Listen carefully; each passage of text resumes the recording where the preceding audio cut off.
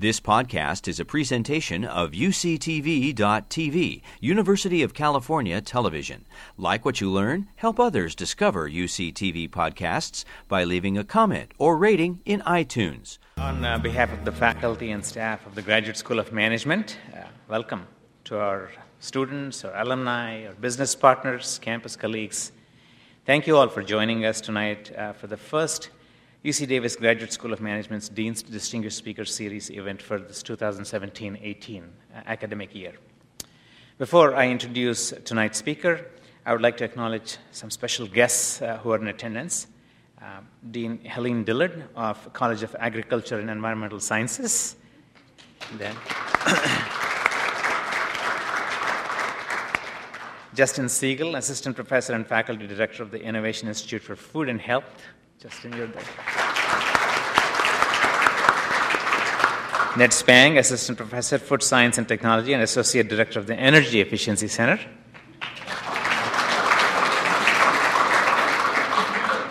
And Julie Morris, Academic Coordinator, Food and Agriculture Industry Immersion, Graduate School of Management. Last spring, the GSM launched a pilot industry immersion course in food and agriculture. The main objective of this program is to continue to build on the unparalleled reputation of UC Davis in food and agriculture by training students to examine problems comprehensively in interdisciplinary teams. Our MBA students were joined by graduate students from Food Science and Technology, Viticulture and Enology, and Integrated Genetics, and together they were exposed to significant managerial problems being faced in the industry through real case studies. Executives from Mars, H.M. Claus, Coca-Cola, McKinsey Company stepped forward to participate, as well as tonight's distinguished speaker. I'm pleased to announce that the GSM will build on the success of last year's pilot program and offer 4 industry immersions in winter 2018 for our MBA students. In addition to food and agriculture, we will be offering immersions in biotechnology, sustainable energy, and the technology CFO immersion. Under the direction of Julie Morris, we have already confirmed the participation of executives from an impressive lineup of companies in this year's food and agriculture immersion, and we are looking forward to building on the reputation of UC Davis as a leader in this area. Now, it's my pleasure to introduce the man formerly known as Chairman of the Bunny, and now CEO and co-founder of Once Upon a Farm, John Foraker. With more than 20 years of experience, John is a leading authority in the organic and natural foods industry.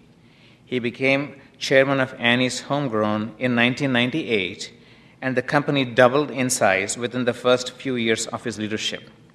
By 2010, Annie's had risen to the number 1 company in 10 natural and organic food categories with $100 million in revenues. As chairman of the board and CEO for Annie's, he took the company public in 2012 under the symbol BNNY, that's why the word bunny has come, before the buyout by General Mills in 2014. He also advised General Mills' Small Business Incubator 301 Inc. and was recognized as the EY Entrepreneur of the Year 2015 in Northern California. Through it all, John has maintained a sharp focus on sustainability and social responsibility, and his most recent endeavor is no different. John joins A-list celebrity Jennifer Garner at organic baby food company Once Upon a Farm, where he is CEO and co-founder. John holds a BS in Agricultural Economics from UC Davis and an MBA from UC Berkeley. Please join me in welcoming John Foraker.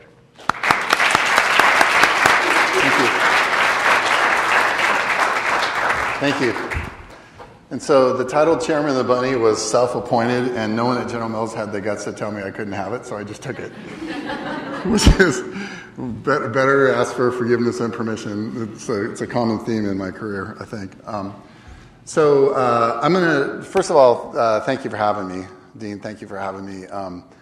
It's fun to be here. I speak a lot at a lot of different stuff. I tend to be kind of an informal speaker, so I like to get through the presentation part and actually just answer Q&A. I find that most of the time people like that better anyway. So I'm going to cover like a couple things. First of all, a little bit on the organic market, my experience with it, growing Annie's. I'll talk about some of the things we did really well, some of the mistakes we made, and then I'll talk about this wild, crazy startup that I'm doing right now with Jen, and all the excitement that's going to come with that, and all the uncertainty that comes with being in a startup again, which I never thought I'd do. But anyway, I'm crazy, I guess. But I want to answer your questions and hopefully give you some deep insights into what we're trying to do here. Not only what our brands have done and are doing, but also this whole space. It's just a crazy, awesome space that's developing really fast. So my presentation is called Appetite for Organic Foods Brings Big Opportunities. Because everyone needs statistics, I'm going to talk about a couple things. I'm going to first talk about the structure of the industry, like where is the industry at right now? So one page with a few bullet points, I'll just kind of hit them. So organic is almost a $50 billion industry right now, which I still laugh at when I see, because I was out selling organic food before there was a USDA organic seal, which was put in place by the USDA in 2002. We had organic products. The first ones at Annie's were introduced right about the time I got there, 1998, 1999. And I think the industry at that point, if anyone was measuring it, was maybe $1 billion, maybe $2 billion, $3 billion. And I would sit in front of buyers and they would say, organic and natural is a fad. This is a fad. And I'd be, no, it's not. It's not a fad. Here's all the reasons why. Then when it was $10 billion, I'd show them the Organic Trade Association chart saying it's $10 billion. It was $1 billion. That's a fad. And it's like, okay, no, it's not. How about when it's $20 billion? And then I'll show you another chart that says it's going. So anyway, it's really become a mainstream business now, like truly mainstream. It is obviously not a fad. Right now, about 80% of U.S. households buy organic some. Now, obviously, that use is concentrated in a much smaller group. There's about 10 to 15% that are doing most of the buying. But every household, almost 80% of them, are in the category at least once a quarter, once every 6 months. And they're coming in categories, in the emerging parts of the categories, fresh, perishable, produce, you can imagine.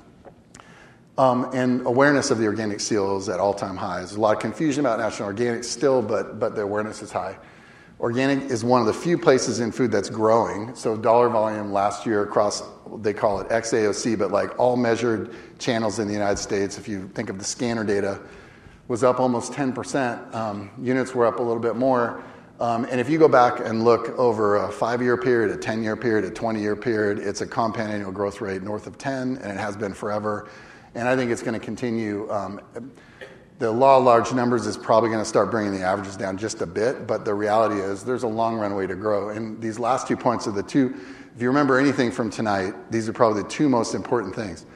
So in about 2000, and I'll talk about the history of Annie's in a minute, but there was a point in the mid-2000s where I started looking at population data. And we had a lot of research that we had done on the attitudes of millennials, that we call millennials. It's a big group, but this age group, and how their attitudes about food were so different from their parents, let alone my parents. And you could see, if you actually put this thing up there, that there was this huge tip over that was going to happen, and a lot of people were going to be coming into household formation, buying their own food, making their own food decisions. And I remember we had this epiphany moment in the mid-00s, and I'll come back to it in just a second. And we're like, oh my God, if those people think that way about food and they become the biggest food buying population, what's going to happen? And we're like, organic's going to explode. So we went out and we're selling retailers this story saying, you got to get out there behind brands like Annie's because we're going to be a big mainstream brand, and I'll talk to you about what happened. But what's crazy about it, as big as Annie's is $400 million now, which is, it's not the biggest organic brand, but it's very close to it. That's being driven largely by just 25% of that population that has tipped in, has kids, and is now buying. In the next 10 years, 80% of that cohort is going to be parents. So if you think there's been disruption of organic and conventional food, you have seen nothing yet. And you combine that with technology and all the stuff that's happening out there, retailer acquisitions and the combination, it's going to be insane the next 10 years. And for small companies and big companies alike, there's going to be tremendous risk and opportunity. So that's the frame up. And now I'm going to talk about the Annie's story, and I'll come back to some of these themes as we go through it. So I got involved with Annie's in 1989. I started my first food company in 1994, actually. I was working in the wine industry. There was this guy, you may know him, Mr. Davies from Shamsburg. Where are you? You're in here somewhere. There you are. You remember Mike Moon from Behringer? Yeah. Oh, wait, was he really? Okay. So legendary guy in the wine business. I actually started a food company with him in 1994. I had been a banker. And it was this crazy little company with a chef, Michael Chiarello, up in Napa. And so that was my first food business, and we grew that business up to about $10 or $12 million a year, like very scrappy startup. But then we started flattening out. We were selling into specialty food retailers like Williams-Sonoma, Neiman Marcus, all these fancy retailers that were selling great tasting gourmet food. But then there was this other market that I didn't know a lot about. It was the natural foods market, and it was like bulk granola bins and Birkenstocks and co-ops. And those two things, what was bizarre, again, was like those two things were very separate, but they were starting to crash together. There was about 30 Whole Food stores, and if you went into a Whole Food store, it was the best specialty food store in America. And there were some chains like Fresh Fields up in the Northeast, and it was a convergence of health and great taste and high-end quality was starting to happen. And so our business was starting to flatten out, but I saw this space opening up, and I came back one day. Our oldest, Jack, my wife Beth is right here. Hi, Beth. It's all because of you. So one day I came in I think this is about 1992, 1993, after Jack was born, and I came home from work and was just starting this other company, and I opened the refrigerator, and there was like organic strawberries were like up here on the right, and I think there was some organic milk, and it was like, that was there. And then there was the conventional stuff down here, and I said, what's that? Why is that different? She goes, oh, no, that's not for you. Like, you're already ruined. You don't get any of that stuff. That's all for Jack. And I'm all, what is this about? Because I came from the conventional. I grew up in Northern California, spent most of my time summers growing up on a D6, D7 cat tractor ripping soil, like rice farming, almond farming. So I started learning about organic, and so I said, wow, this is cool. We need to get in this business. So I looked around. I found this little tiny company in Wakefield, Massachusetts called Annie's, which I thought was a big company. It was actually tiny. It was really big in Boston, and it was really big in like Safeway in San Francisco, and it was nowhere else. And so they had grown the business over 10 years to about $6 million in sales. And they were just about to sell it to the most horrible company in the world that was going to ruin it and combine it with like some gross popcorn business and just destroy this business. So I called up Annie and the guy who's running it. I go, I need to come out and see you. We got to buy it. We're going to save you from the mistake you're about to make. So I got on a plane. My first ever red eye in San Francisco. I was a total rookie. I didn't know how to do it. So I basically didn't sleep the whole night, but I flew out there. I connected with Annie, and we made a deal. And then I came back and said, I was on the way back going like, how the hell am I going to find $3 million? What the hell did I just do? I got 30 days to do that. So anyway, we raised $3 million, got involved in the business, and it was very tiny. And the culture was shared verbally. It's interesting. I'll talk about mission and all that stuff in a minute. They didn't really have one. They had all this cool stuff on the package. Does anybody remember that package from the 80s? Yeah. This scholarships thing was funny. When I first talked to them, I'm all, scholarships, like what is your scholarship program? That's cool. And they're like, oh, we don't have a program. What we do is we have this address, and if you actually write us a letter and send us a self-addressed stamped envelope, we'll send you a brochure on how to get a college scholarship. Remember, this is before the internet, okay? Like we're talking old school. So anyway, I got involved in this company, and I thought it was just this incredible brand, and so I'll tell you about why. So I thought this brand could change the food world in many ways because it stood for, in its first products, they had a product that was like Free Willy Keiko. Again, total flashback to the 80s, but there was this like effort to save this whale, and they were really focused on positioning the brand around environmental causes. They had a whole line of products that was anti-war. It was political, but it was also very emotional. And I saw people connecting with this brand on an emotional level, which was very different than like, hey, I love that mac and cheese. So to me, I was like, wow, this could be way bigger, because if they're buying because of emotion and values, you could sell a whole bunch of different products. It's not just one category. So in the mid-00s, so the business went 10 years before I got involved, and then another 5 or 6. And my head of marketing was this woman named Sarah Bird. She's the CEO of a company called Bhakti Chai in which is a chai tea company in Boulder now.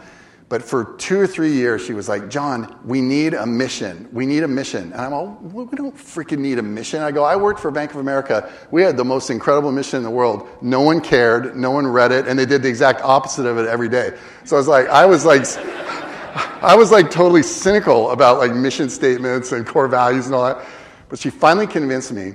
So we went through this process. We developed this mission statement. And then one night I went home and I wrote our core values. I don't have them up here, but you can see them on Andy's website. I literally wrote them. They changed a couple words the next day, and that became our core values and mission. After I did that, and after we started talking about that, and it presented the guardrails for the business, our business just took off. So it was a pretty amazing moment. And I'll come back to the new company I'm starting and the lesson I learned there. But we leveraged some basic trends here. Consumers were eating more healthier, and I thought there was going to be a lot more of them. There was a growing market for organic products, pretty good entrepreneurial opportunity. And then we just combined these three things. In our growth strategy, when we were a $10 million company, we were probably, by the time we did the mission and values, we were probably a $30, $40 million company.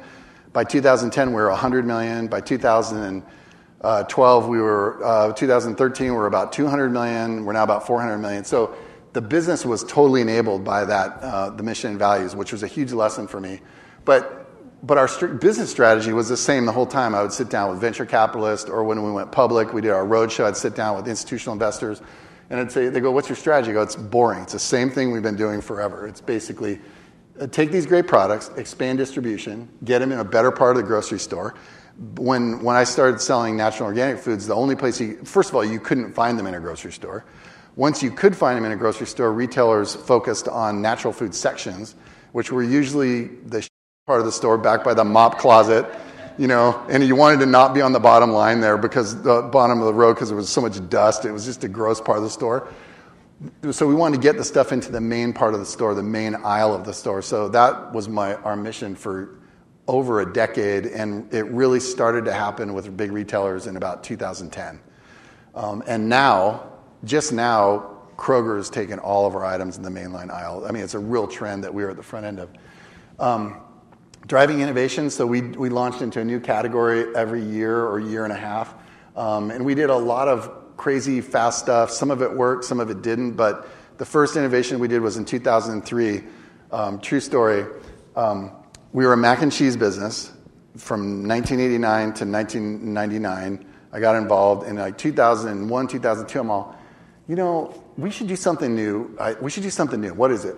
And one day I was at home and we had Pepperidge Farm goldfish there. And I'm like, well, they're goldfish. They have a goldfish. We got a bunny. His name's Bernie. That was Annie's pet bunny, which is on the package.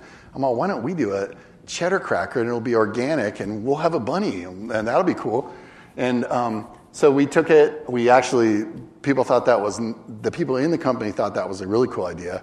Every venture capitalist, all of our current investors thought it was the stupidest idea ever.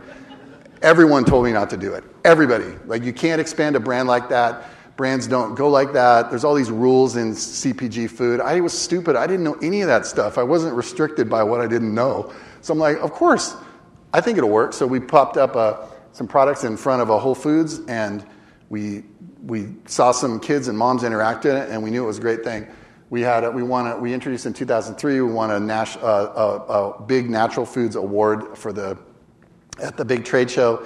We did $500,000 in our first year on it, and you would have thought we hit the lottery. It was like, woo, $500,000.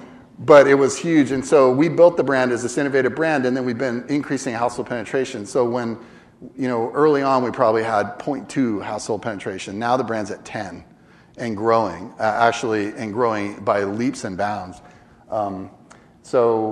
Actually, I take it back. It was at 10 in 2014. We just hit 20. Sorry, we just added, the brand added in the last year, or last 3 years, it's added more consumers than any brand that, if you look at CPG retail, the only brand that's even come close, guess which brand? Which brand completely turned the yogurt category upside down? You probably all buy it, Chobani. So Chobani created this massive wave. So they were the only other brand in the last 10 years that's grown this fast. So anyway, that's the strategy we used. And we had this saying called eat responsibly and act responsibly. This gets to like make really good stuff and make it in the right way, and then deliver that in a way moms trust, and then act responsibly is the corporate conscience and our social and environmental impact stuff. So this part was really easy. There were 4 pillars. We had these real and authentic roots. That's Annie. That's where their first daughter, Molly, and that's their little farm in Connecticut. And that's Bernie, her brother. They wanted Annie to be on the package at the very beginning, but think of the shyest person you've ever met. Think of somebody 10 times more shy than that. That's Annie, okay? She was not going to have her picture on anything. So they said, we want to put your picture on. She said, no, but I have this cute rabbit named Bernie. And so she asked her brother Bruce, and Bruce drew that picture, that exact picture, and we popped him on it. And so he became a real icon for the brand. Kid-friendly. We made great tasting products. We were one of the first natural organic brands that actually tasted good. There used to be this thing where it was either taste but not healthy, or healthy, no taste. We basically were the first one that got it right for kids and families. Simple natural organic ingredients. It starts with simple formulations, number one. So our lead ingredient, mac and cheese, is actually block cheddar cheese versus all the other stuff you can make it with. Real Durham wheat grown in the upper Midwest. And we got on the organic bandwagon in 1998. The standards were put in place in 2002. The business now is about 95% made with an organic claim, and it's actually about 70% certified organic, which has doubled in the last 2 years. So we're a huge buyer of organic ingredients. And then socially responsible practices, I talked about the scholarship program, or lack of it. So the first thing I did was I said, we're going to have a scholarship program, an actual one. So we started a scholarship program for environmental studies students. It was $25,000 in the first year. Now it's about $250,000, maybe $300,000 a year. It gets bigger every year as the business grows. Every year my marketers say like, hey, this is big enough now. Don't you think people don't care about it? No, if the business grows 25%, that pool grows 25%. So we've actually had, over a 15-year period now, an enormous number of people who are real leaders in the organic movement got a scholarship from Annie's, which I'm super proud of. But we have like recycling programs, and we've actually, over time, decided 15 years ago, when we really started going at organic, we decided that the biggest social impact we could have would be by driving organic and driving the benefits of organic, and I'll talk about that in Q&A. Sustainable farm economy, like all kinds of positives. So anyway, we had this brand that consumers really trusted, and if you look at consumer research on the Annie's brand, we're one of very few brands that mom doesn't even read the ingredient statement anymore, because she trusts that we'll use good stuff, which is an incredible achievement for a brand. So the other part is this act responsibly part. So we are a company that has a really distinct corporate culture. Like, there are some very cool companies I admire a lot, like Patagonia and Cliff and Seventh Gen and all these other brands you may know. We are like right there with them. And our people are drawn to Annie's because they want to make a difference. They want to work for a company that's going to be a solution to big problems we have in the world, not make them worse. So we've been guided by this motivating principle ever since the company started, and it's been really powerful for us. And it really led us to develop a really deep sustainability program. So in about 2003, 2004, I was looking at these things we were doing. And I said, you can have positive intent and all that stuff, but there has to be there. We have to measure it. We have to report on it. We have to be fully transparent about what we're good at, what we're bad at. And in the sustainability world, there's a lot of science and research, and there's a lot of companies doing a great job. So one of the first things I did was I went to Cliff Bar, and I borrowed one of their best employees. I haven't hired a lot of people from Cliff because we have such a nice respect for each other, but I brought in Sean Sadowski from there, and she helped us build from the ground up this incredible sustainability program. So we measure our entire supply chain from farm to fork, our greenhouse gas emissions. We track everything. We report out on it every year. We report especially about the stuff that we suck at, which is a big part of sustainability. Consumers don't demand that you're perfect. They demand that you have positive intent and that you're trying to change the world and you're trying to be better. So anyway, that was a huge part in building depth and trust in the brand. And we got incredible benefits from all these things together. we get still, Annie's gets hundreds of letters like this a week. And this is typical. It's kid drawing a picture. It's mom taking a picture of this thing that her kid loves. It's a kid in a cancer ward who brings a box of mac and cheese to hold on to during their chemo treatments because that's her love object, which makes me practically cry every time I say that. But we have this incredible love, and that is the benefit you get if you run a purpose-driven company, is relationships with consumers that are that deep and emotional. And you have other benefits too. You have wildly empowered employees. So our business is, the other thing I borrowed from Cliff is their headquarters. So they moved about 8 years ago to a big building in Emeryville, and I know Gary, and I said, Gary, I'm coming over. I want your building. He goes, okay, you can have it.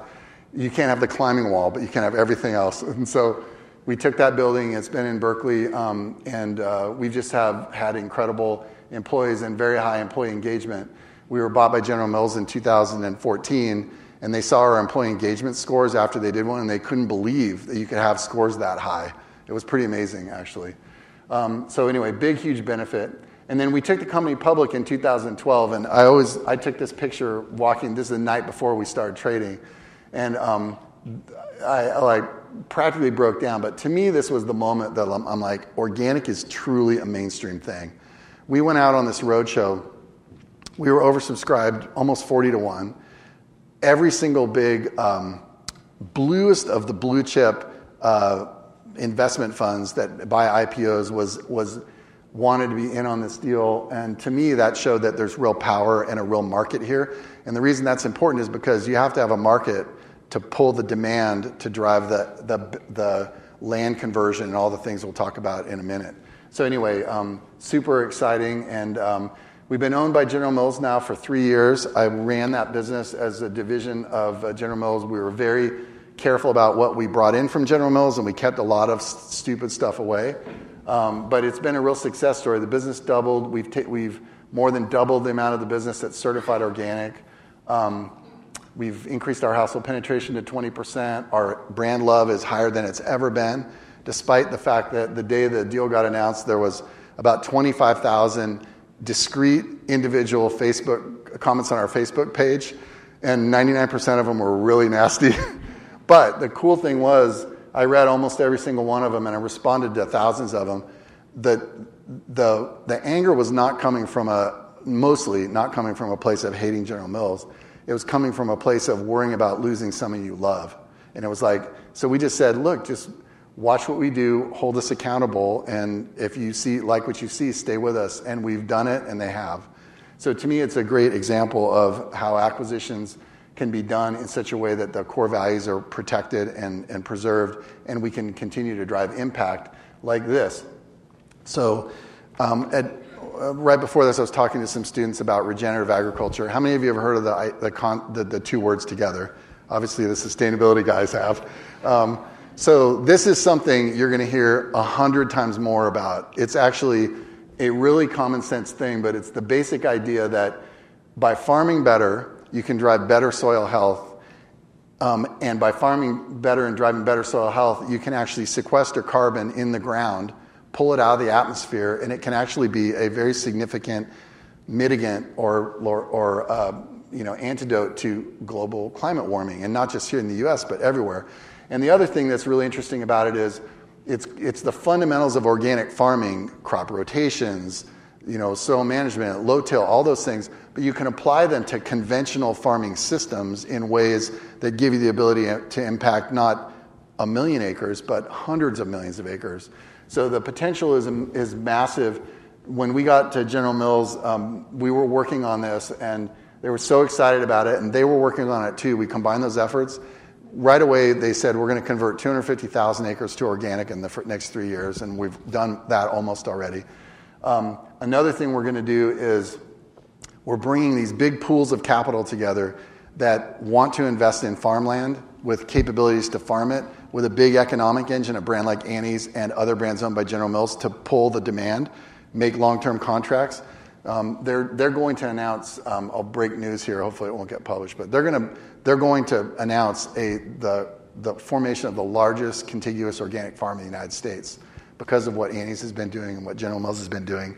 And it's going to be a full conversion. It's like the world's most just destroyed ground from years of conventional farming, monocropping, all the bad practices, and it's going to be farmed, and we're going to measure the soil, we're going to measure carbon, we're going to do all kinds of research there that's going to show that this is a big deal, and we're going to leverage it. And there's a lot more behind that. And I'm happy to say also that it's not just General Mills doing this. Kellogg's working on it. Campbell's is working on it. All these big companies. That's how you drive real change. Is you get the big food companies to drive the scale behind it.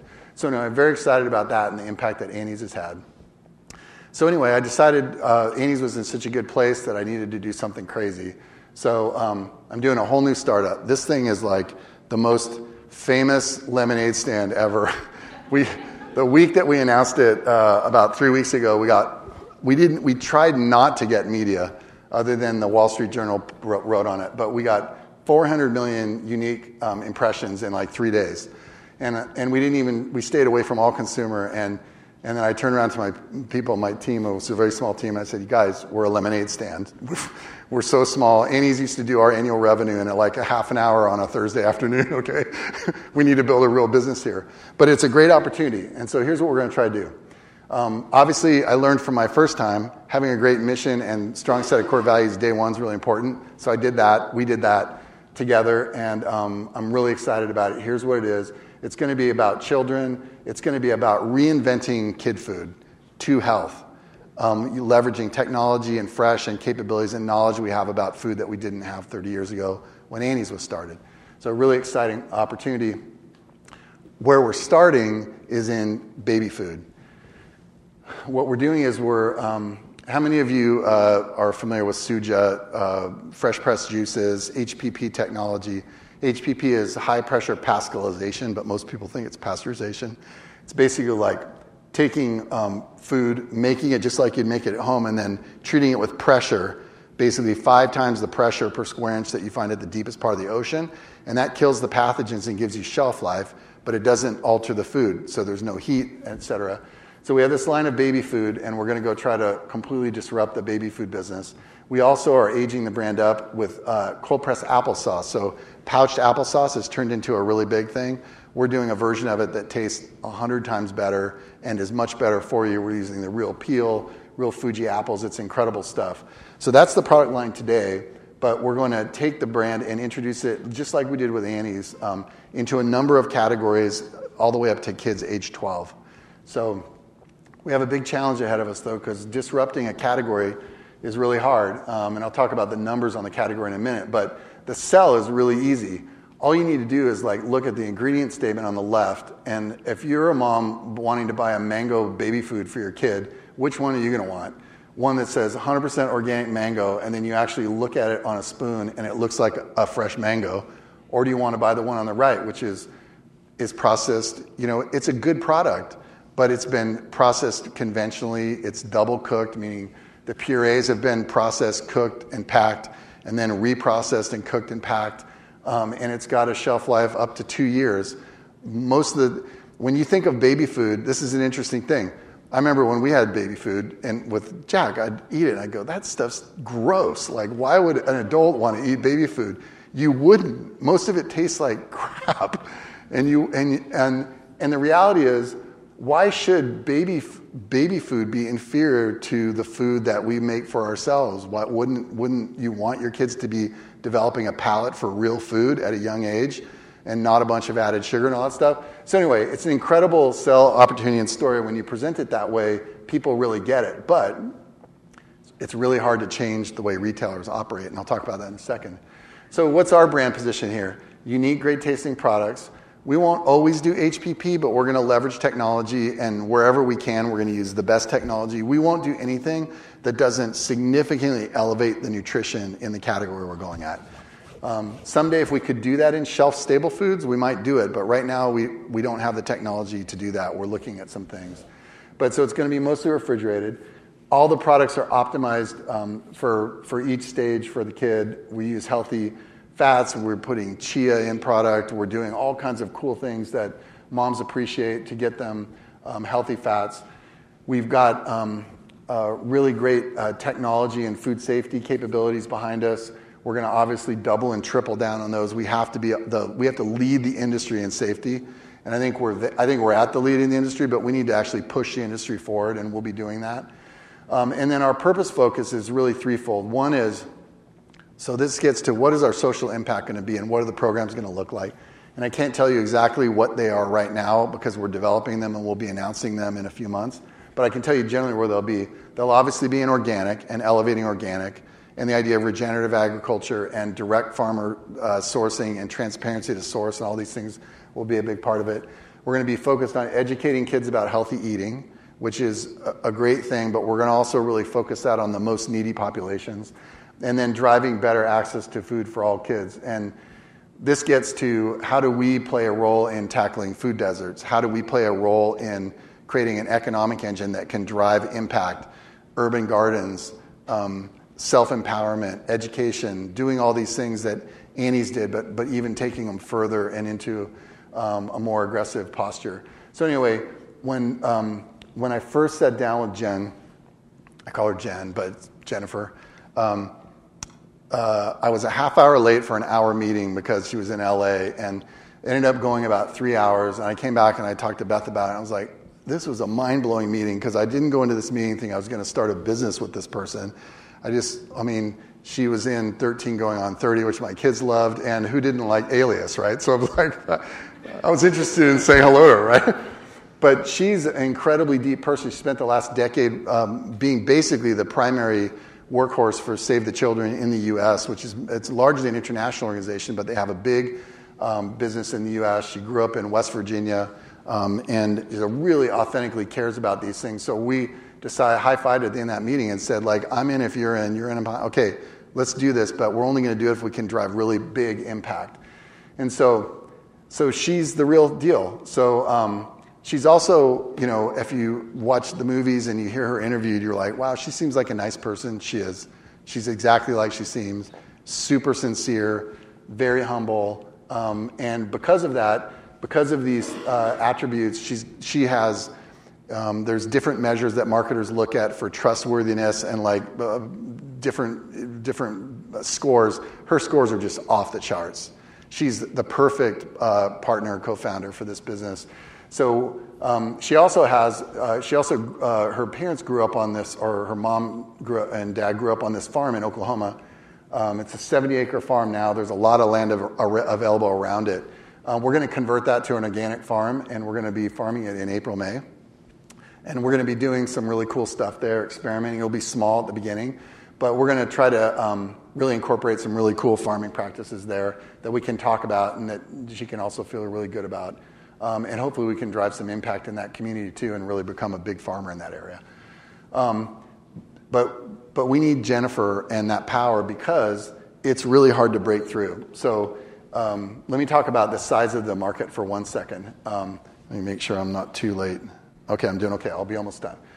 So on the left-hand side of that there's two bar charts. One is the percentage of baby food that's organic. It's about 24% now. Places like Target, it's over 60%. And it's growing a compound rate of 10+% a year.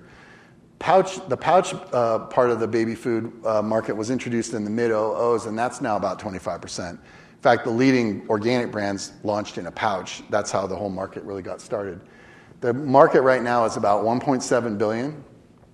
We think that a fresh part of that market can be almost $500 billion, or a little over $500 billion, and we think it's going to come from three places. One is we'll gain some share, but the biggest thing we're going to do is we're going to drive a higher average price AUP.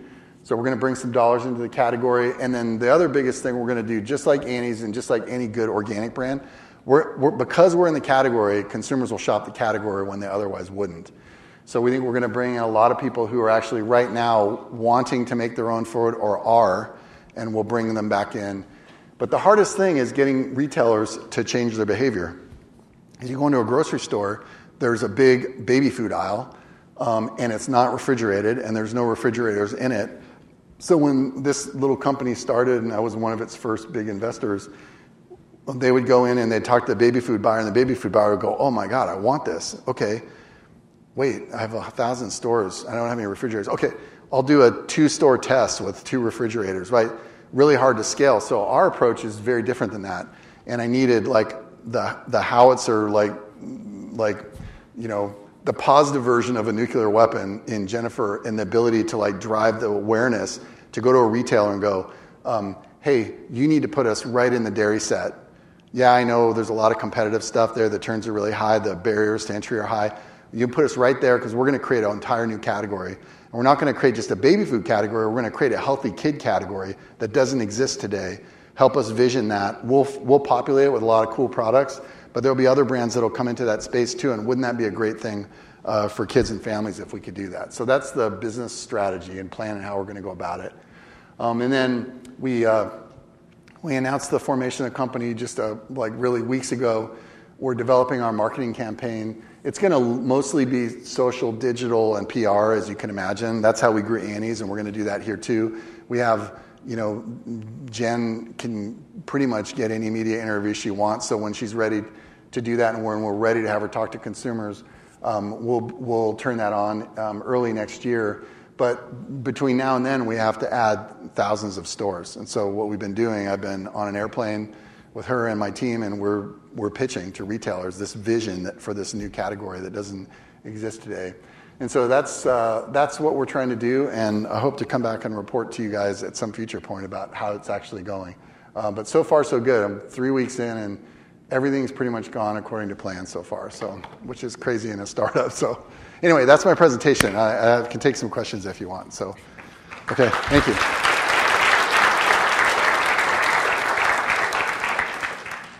Does anybody have a question? Yes, sir. John, how did you select Jennifer?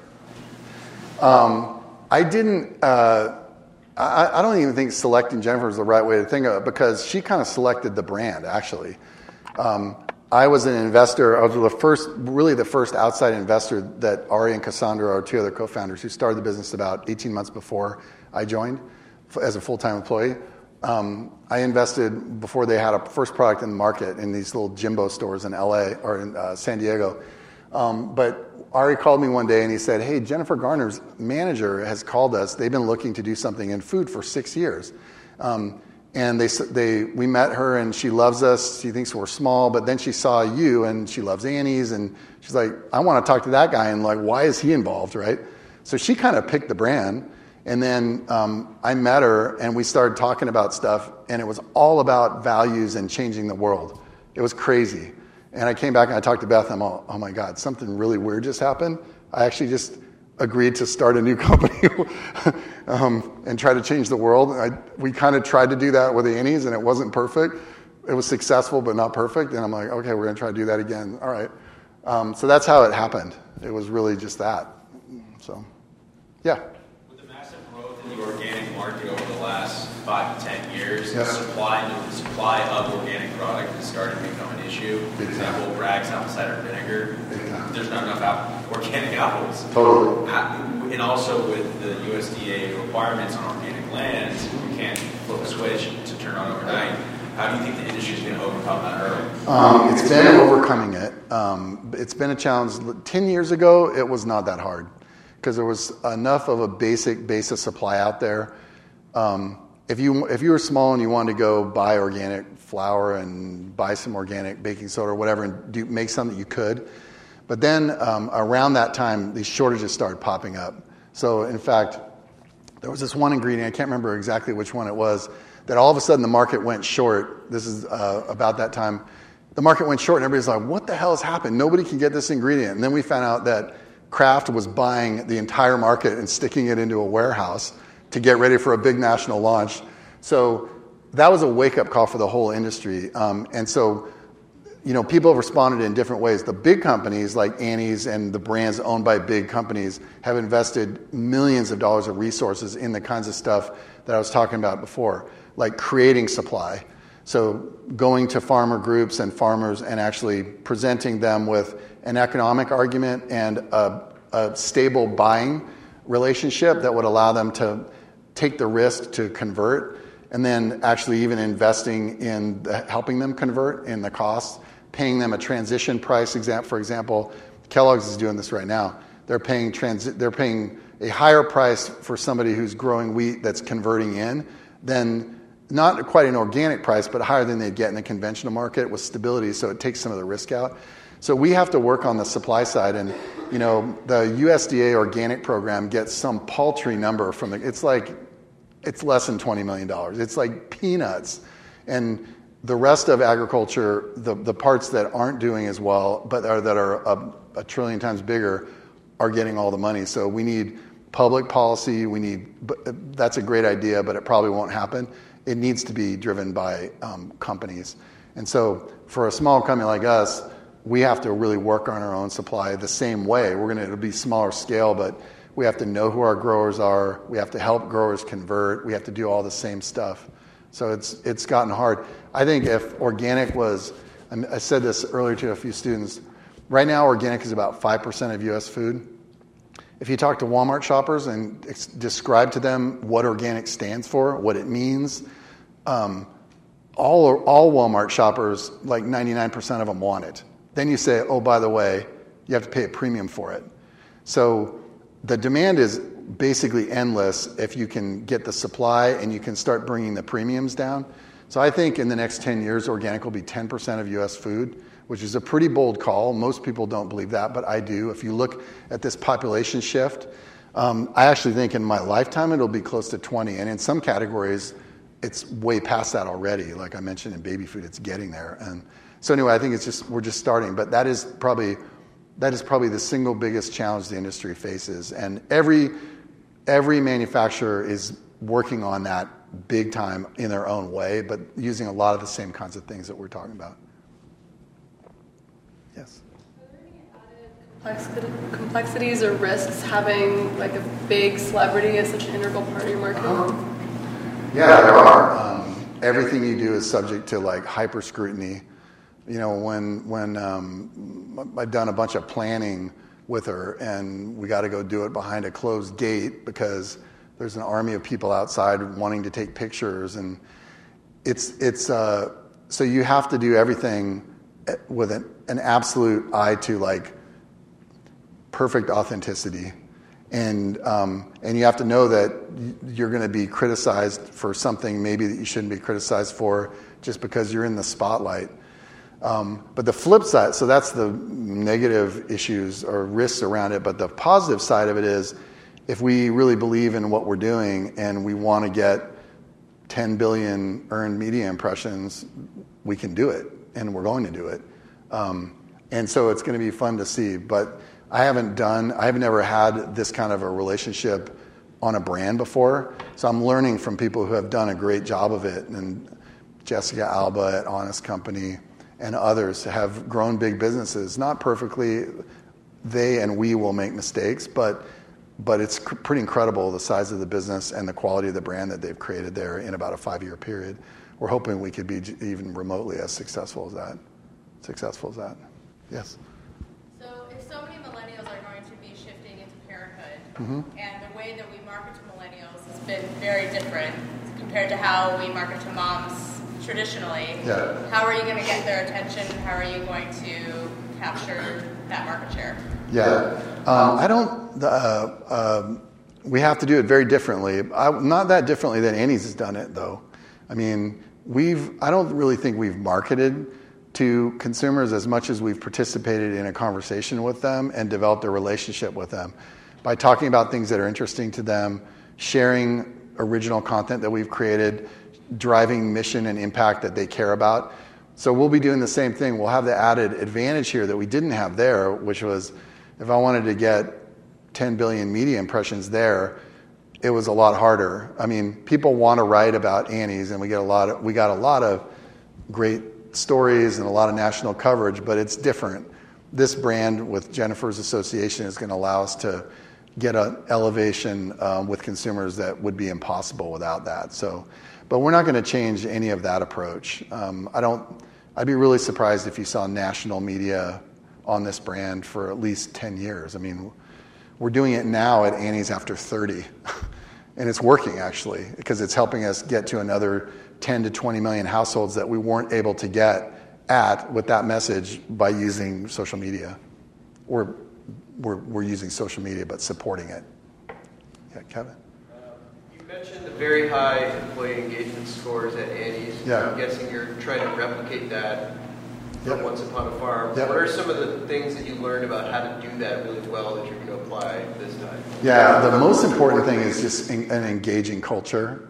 It's not about. I've written a lot about this on my link. If you ever want to, if you like a little of what you heard tonight, I write a lot on LinkedIn and try to share with other entrepreneurs. Culture is not about ping pong tables and free pizza and scooter races in the hallway. That's just a bunch of crap. Culture is about shared values, treating people like humans, respecting their opinions, being an engaged leader and having people who are engaged, and also having the business champion things that they care about. This business is going to be fun because we're going to be able to do some things. We'll probably be a little more political than Annie's was, and we'll be able to take positive stands on things that we really care about. Like paid maternity leave is something that, like, we're one of 2 countries in the world that has 0. It's absurd. Like, corporate policy and government policy should be there's at least 12 to 18 weeks of paid maternity leave. So we're going to do that.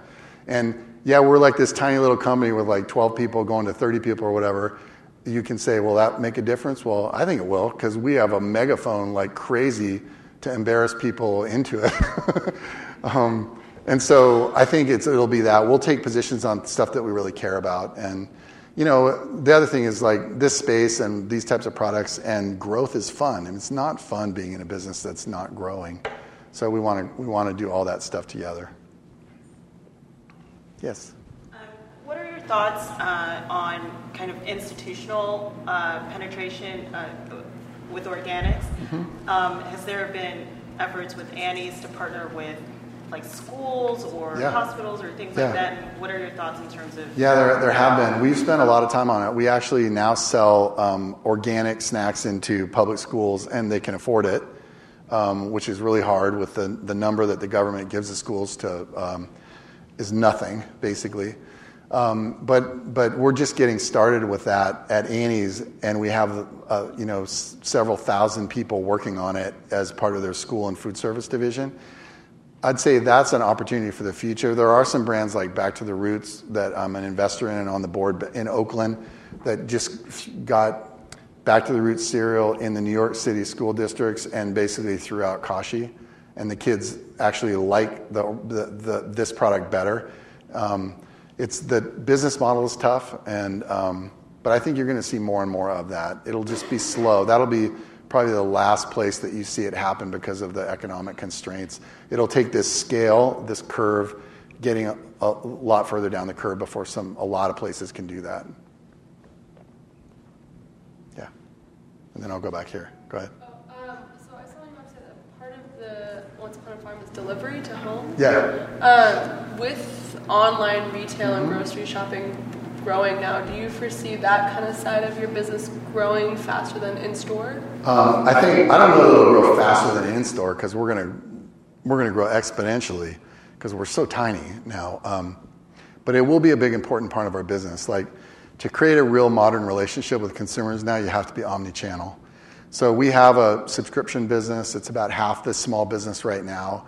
We're working on the business model. We're working with some big retailers who now have big retail online owners that are really interested in this. You might be able to figure out who they are. But I think that's an incredibly important part of the business model because you have to own as many of the relationships direct with the consumer as you can.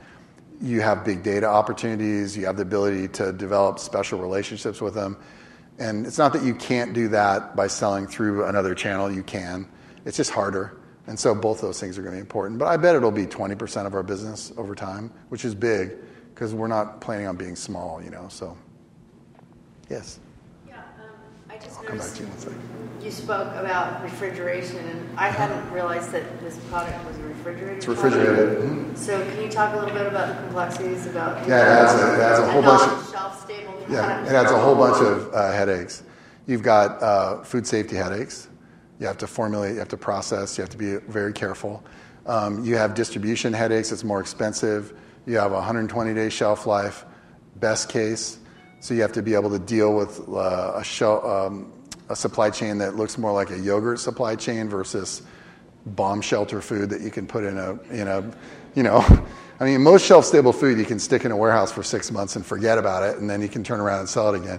No issues. But when you're in the perishable area, it's just a lot harder.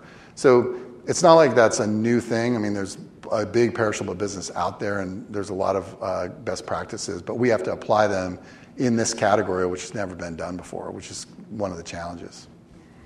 Go ahead. So I noticed for a lot of your anecdotes and for the visuals that all say that moms are choosing this and this is how moms are doing. As a dad of a 1-year-old, I'll say first, I totally get it. I know. We always risk offending dads when we say that, but when I go to the store, like normally I'm discovering like a brand for baby stuff for the very first time as I'm staring at it. So if there's marketing out there, clearly it's not reaching me. And I'm curious. As you're betting on this millennial tipping point, who have different attitudes about, food and job roles and whatnot, have you seen any data that says you might need to shift the way that who is making those decisions? Dads are a really important big target, and we do talk to them, and we did at Annie's too.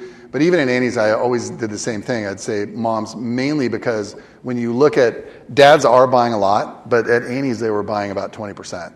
I mean, moms were the square target, and we wanted to make sure the messaging that we were delivering was getting to dads too.